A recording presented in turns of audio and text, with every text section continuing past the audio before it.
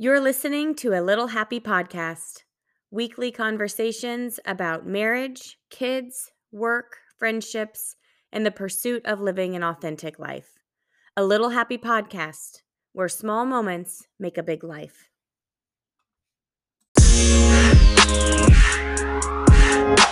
This week on A Little Happy Podcast, Mary Susan is joined by her good friend, Theresa Rhodes, and they chat about the power of choosing your words. Theresa served as the executive director of the Buckingham Foundation. She's worked for the office of the mayor of Indianapolis and the Marion County Prosecutor's Office. And you can hear more about Theresa's work prior to her recent retirement on this episode. This is a great discussion about the power of serving others and the positive influence of choosing your words. I hope you enjoy this episode featuring Mary Susan and Theresa Rhodes. Welcome back to the Little Happy Podcast. I'm Mary Susan, and I am so excited to have one of my most favorite people on as a guest today, Theresa Rhodes. Da-da-da-ding, ding! That's what I feel like it needed, like a little intro. You like that? Love that. Yeah. Thank Love you that. for being here. My pleasure. I'm so excited. I've been looking forward to this. Have you? I have indeed. I love being with you. You are one of my favorite people because you make me feel calm. Oh, Did I you like know that? No, I didn't know that. I Well, don't know that I've ever heard that from anybody else before. That I have a calming You effect. have a very calming effect, Good. and like I feel my blood pressure lowering when I'm with you. And you're one of the wisest people I know. So I try to shut up and listen when I'm around you. Oh, I like that. Yeah, I wish more people had that philosophy. So thank you for being that person in my life. My I feel pleasure. like I'm not even sure. I kind of remember how we met, but I feel like I remember sitting across a table from you at a meeting, and I remember thinking, I want her to be my friend. I don't know if she's going to feel the same way, but I was like, I hope we're friends. Well, we are now. Here we are. And we're very zen. We're very zen until we're not, right? Until we're not. Until we're not. Right. Okay, I'm just going to brag on you for a minute. Oh boy. And then you can kind of fill us in. Okay. Beyond that, beyond. You like to say, because you recently retired, this is who you used to be. This was the Theresa Rhodes pre-retirement. Right. Because you have a whole nother life in retirement, which we're going to touch on. And it is just a magical life. It is magical. Mm-hmm. But before retiring, you served as executive director of Buckingham Foundation. The Buckingham Foundation served a critical role in proactively initiating positive change in areas of affordable housing, community and economic development, and arts and culture, which is incredible. So highly regarded, and you were in command. You were the person to make that happen. Before that, you served as the president of Lacey Leadership Association. I did. I did not know that. I'm embarrassed, and that is super impressive. They were great gigs. I'm one of those fortunate people who I've had this variety of interesting and fantastic gigs throughout my whole career. Well, that's why you're such an interesting person. Well, thank you. Because you spend most of your career being interested, which I love. You've also worked for the mayor's office in Indianapolis and the Marion County Prosecutor's Office. Super impressive. In your free time, you serve the community. I know you in this capacity of being a fierce advocate. I know food insecurity is a passion for you. We've done things before together for that. You also are a board member for the International Violin Competition of Indianapolis, which is super big deal. You just have so many cool things going on. I could go on and on about you. Is there anything else you'd like to add? No, I think I just hope I can live up to all of that. That was quite the build-up. No, I've like I said, I've really enjoyed my career.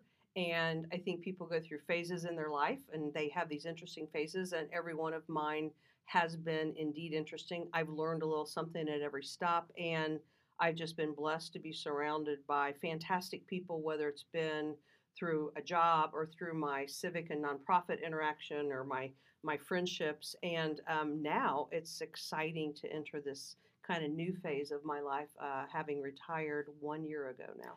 1 year ago, huge retirement party. It was very nice. You are beloved and you are highly regarded. Thank you. And now you have a whole new life in retirement. You're traveling. We're traveling. Yep. And you love baseball. Love baseball. We take our annual family trip to see the New York Yankees play somewhere. We just returned from Seattle. Both of the games that we saw, they won, so we were glad about that. And we invite our daughters to go with us. We thought maybe as they got older and had husbands and children, it would get harder, that they wouldn't want to go, but we found it's exactly the opposite, and now they can't wait to go. That's and incredible. They're already planning next summer's trip, and we have also discovered that we've been doing this at least 30 years, probably longer, and the trips are a little bit more expensive now that everyone likes to drink beer, and they don't just want cotton candy from the concession So stand. now you have to save up for beer money. We've adjusted. You've adjusted. Right. Is there a drink limit, maybe? Not when not in their mind. So, so we haven't tried to institute that. No. I love that. You guys have been to some really cool places with that tradition, and I love that you have that, because tell the audience how many daughters you all have. We have 5 girls. My husband is the proud father of 5 daughters, and we like to laugh also because we, in addition, now have 10 grandchildren, and out of those 10, 9 are boys. So the generations have changed, and we have one little princess granddaughter, Ruby, and everyone will admit that Ruby is his Grandpa's favorite of all, because he knows girls. Yes, he does know girls. That's his thing. And Lance is one of my favorite people too. Do not think that Lance Rhodes doesn't know how to raise girls. He's the original. He's the OG girl dad. He is the OG girl dad. For sure. Super fun. Tell me a little bit what you're doing in retirement, because I did not know this till you and I were just catching up, but I literally was like, oh my gosh, you are so stinking fun. I'm very busy, and I had vowed to myself before I retired, I didn't want to really set anything up. A lot of people, when people get ready to retire, I find this is interesting. People will automatically go to, well, what are you going to do? Right. And I didn't have a big answer for that. It was kind of like, well, I want to explore, and I want to see what else is out there. I mean, I knew we would travel a little bit, and I like to work out, and so do that. And I garden, and we do a lot of things outdoors. But I also, after a few months of being retired, I maybe got a little bit of an itch to do something. And so I found this fantastic, fun summer job at Ruoff Music Center. Outdoor amphitheater here in Indianapolis. It's like the outdoor music place, right? Outdoor, close to my house.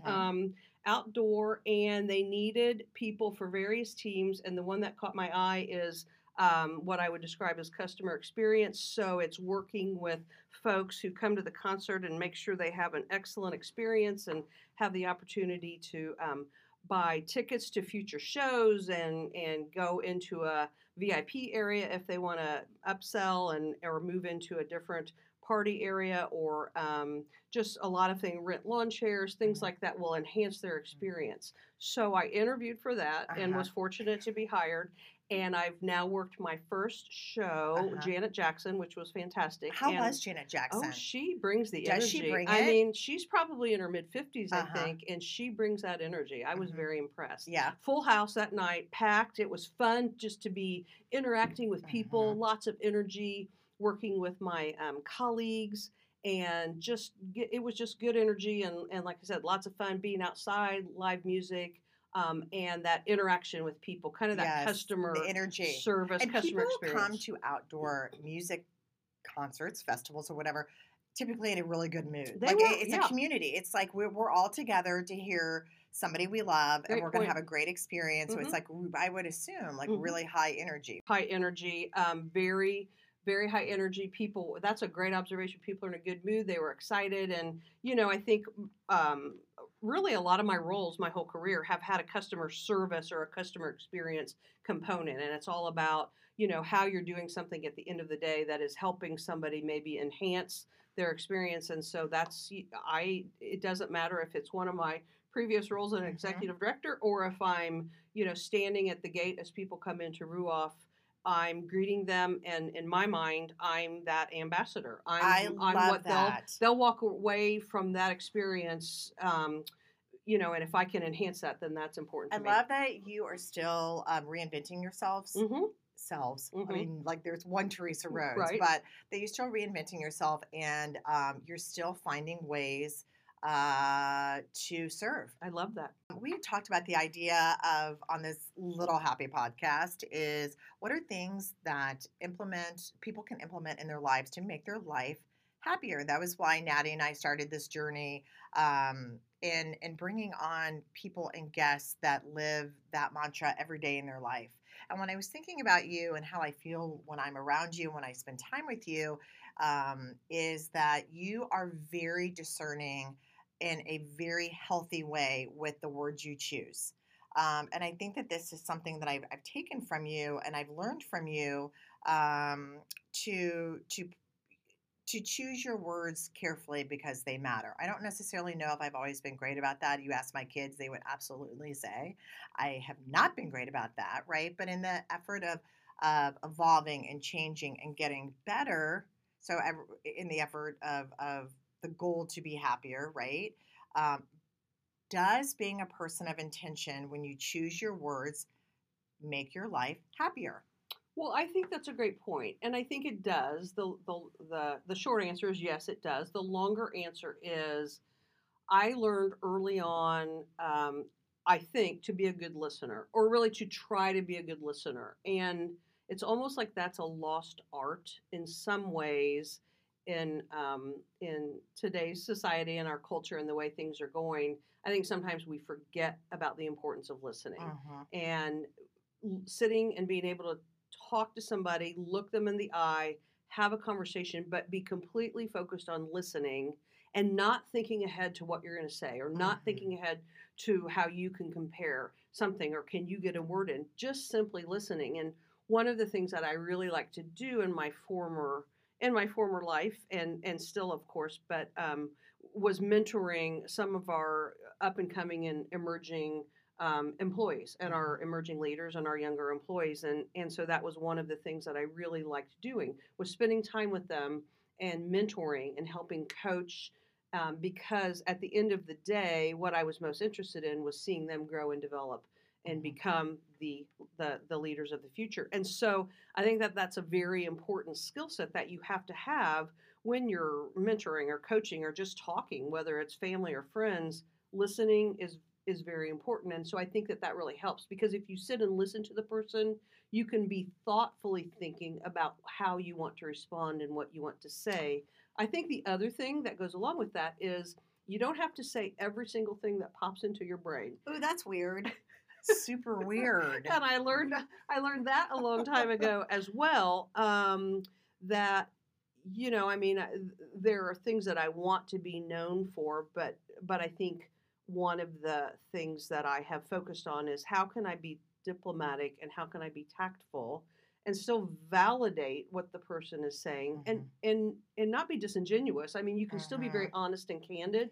I think sometimes that's more kind. People think sometimes that's unkind if you are giving honest feedback. I think it's more kind and more helpful to be honest and upfront and candid, but sometimes it's just all the way you say it in your delivery because sometimes people are searching for what am I doing wrong or what have I done wrong or what could I do better. And I do think sometimes you have to look at the situation and say, well, give yourself some grace. Sometimes you just have to give yourself some grace and think, what is that other person's responsibility and what are they bringing to the table? And maybe, sometimes people just evolve. Right. And sometimes we need to remind ourselves that it's not all about us. How is that other person impacting us? Right, which you have such great ability to kind of see things. You're so intuitive like that. So I want to ask you about how you're able to see the whole picture and not get super emotional while you're trying to discern both parts in it, because you're very, very good at doing that. And then, not only that, but I mean, do you have any specific instances in your life that you haven't been able to maintain that? And what's your advice on, I mean, do you ever lose it? Oh, I have been known to do that a time or two. I don't believe it. I have a very, very long fuse. Okay. So I have been blessed with a lot of patience, which I inherited from my dear mother.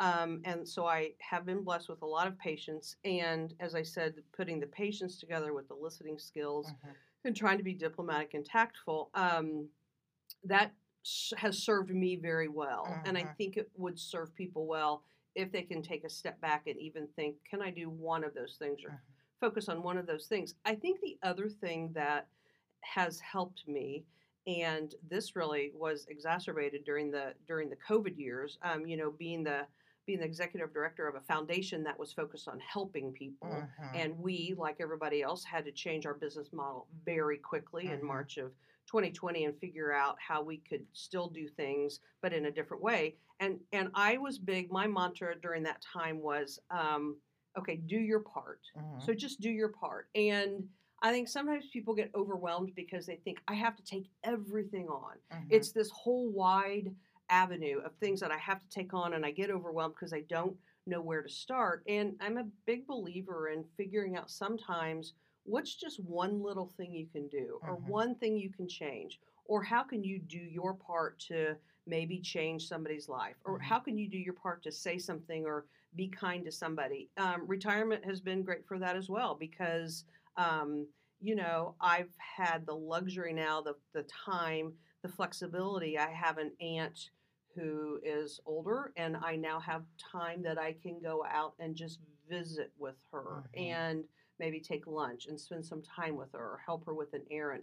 I have some friends, who have had medical issues. So if I can take somebody to a doctor appointment or physical therapy or take a meal over or something like that. And I think sometimes when you just slow down Mm-hmm. and start thinking about what's one little thing that I can do today Mm-hmm. that may make it better for Mm-hmm. somebody. I mean, sometimes I actually say that to myself in the morning. What's one little thing you can do that may make somebody smile or help them out today? And those things they're not life changing. They're not Mm-hmm. earth shattering. Mm-hmm. I'm not tackling serious world problems, but I think sometimes we all just get so overwhelmed because we can't break it down and bring it down to what's one thing that I as a person can do.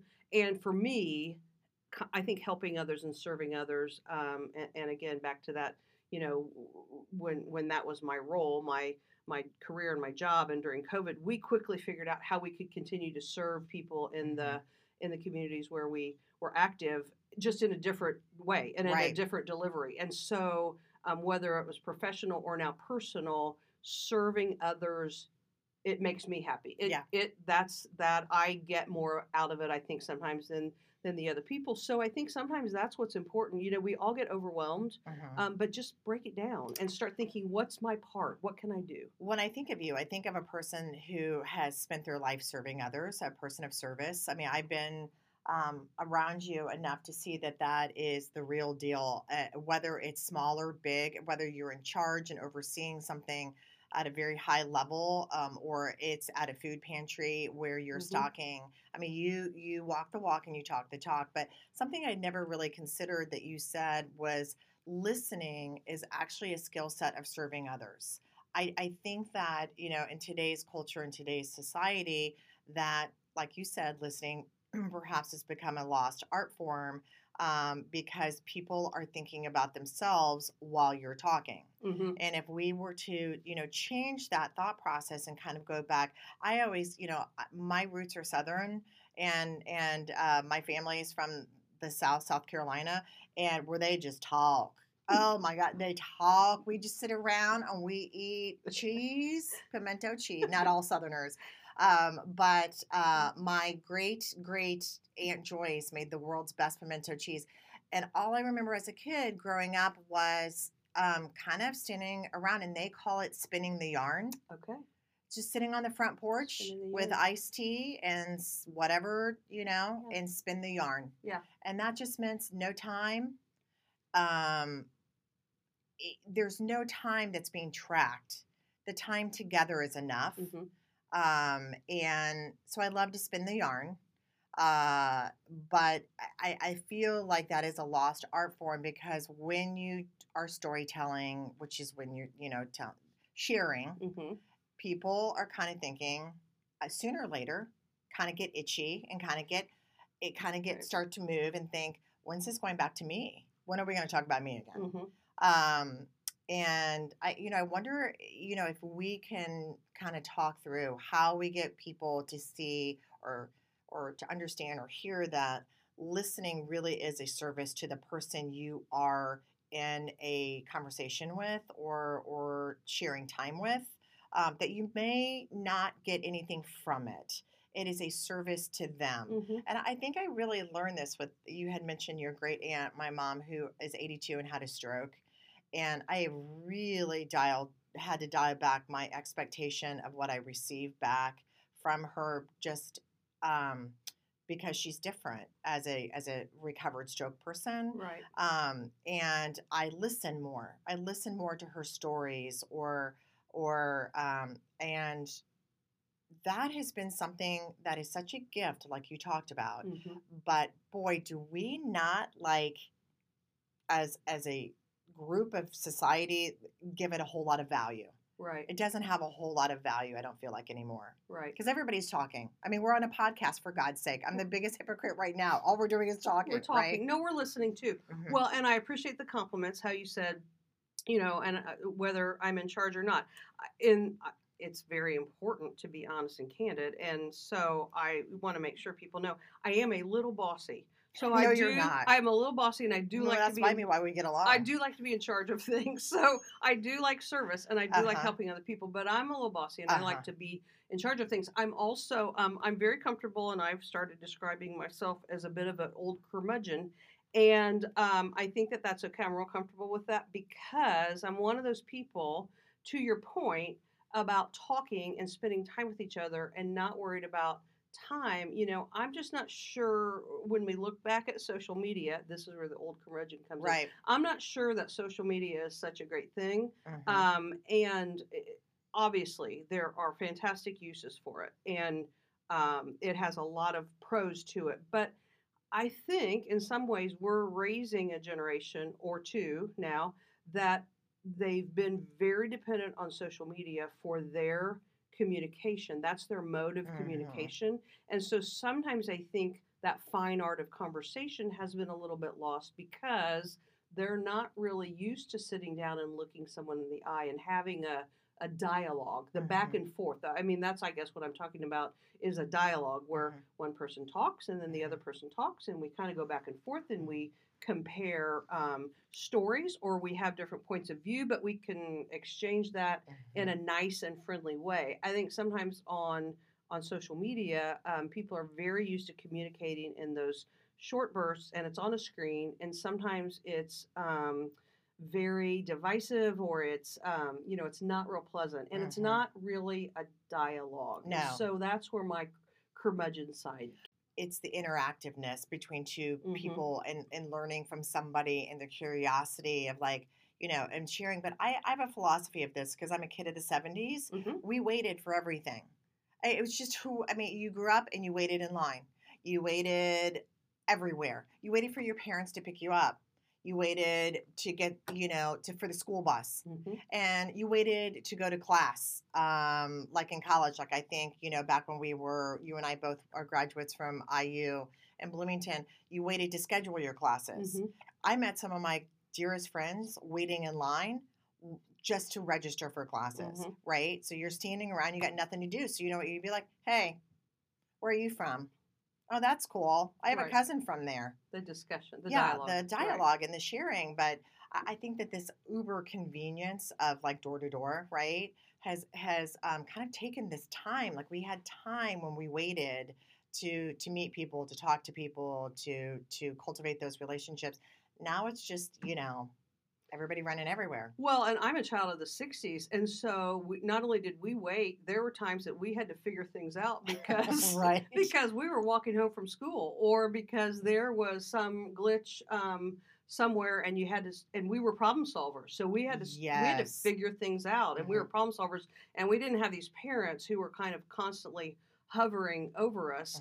There were times, I think, in the summer that our parents were lucky if they knew where we were, because we were just out all running and playing till dark. And so I think we were we were also problem solvers, and I have really attempted to raise our children to have that skill set, because I think that that's important. But again, being the curmudgeon that I am, sometimes I wonder if we haven't made everything just a little bit too easy and a little bit too instant. Right. And that is a fine art as well that I think serves people very well.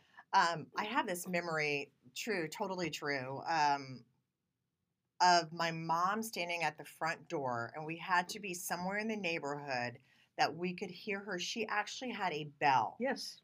This is, and she would stand at the front door and she would ring this huge brass school bell. I actually still have it because it's such a childhood memory. I keep it in my kitchen cupboard and I open it and I'm like, oh my God, that was my childhood. But if you weren't in the earshot of the bell for dinner, then there was hell to pay, right? So like get home at dusk for dinner. Right. So I had this romantic, when my kids were growing up, I had this romantic notion of I'm going to institute the bell, right? So we actually, like, I'm not even joking. Like, my kids are little, they're out, and I didn't think this through because, you know, the parent I was, everybody was in my yard.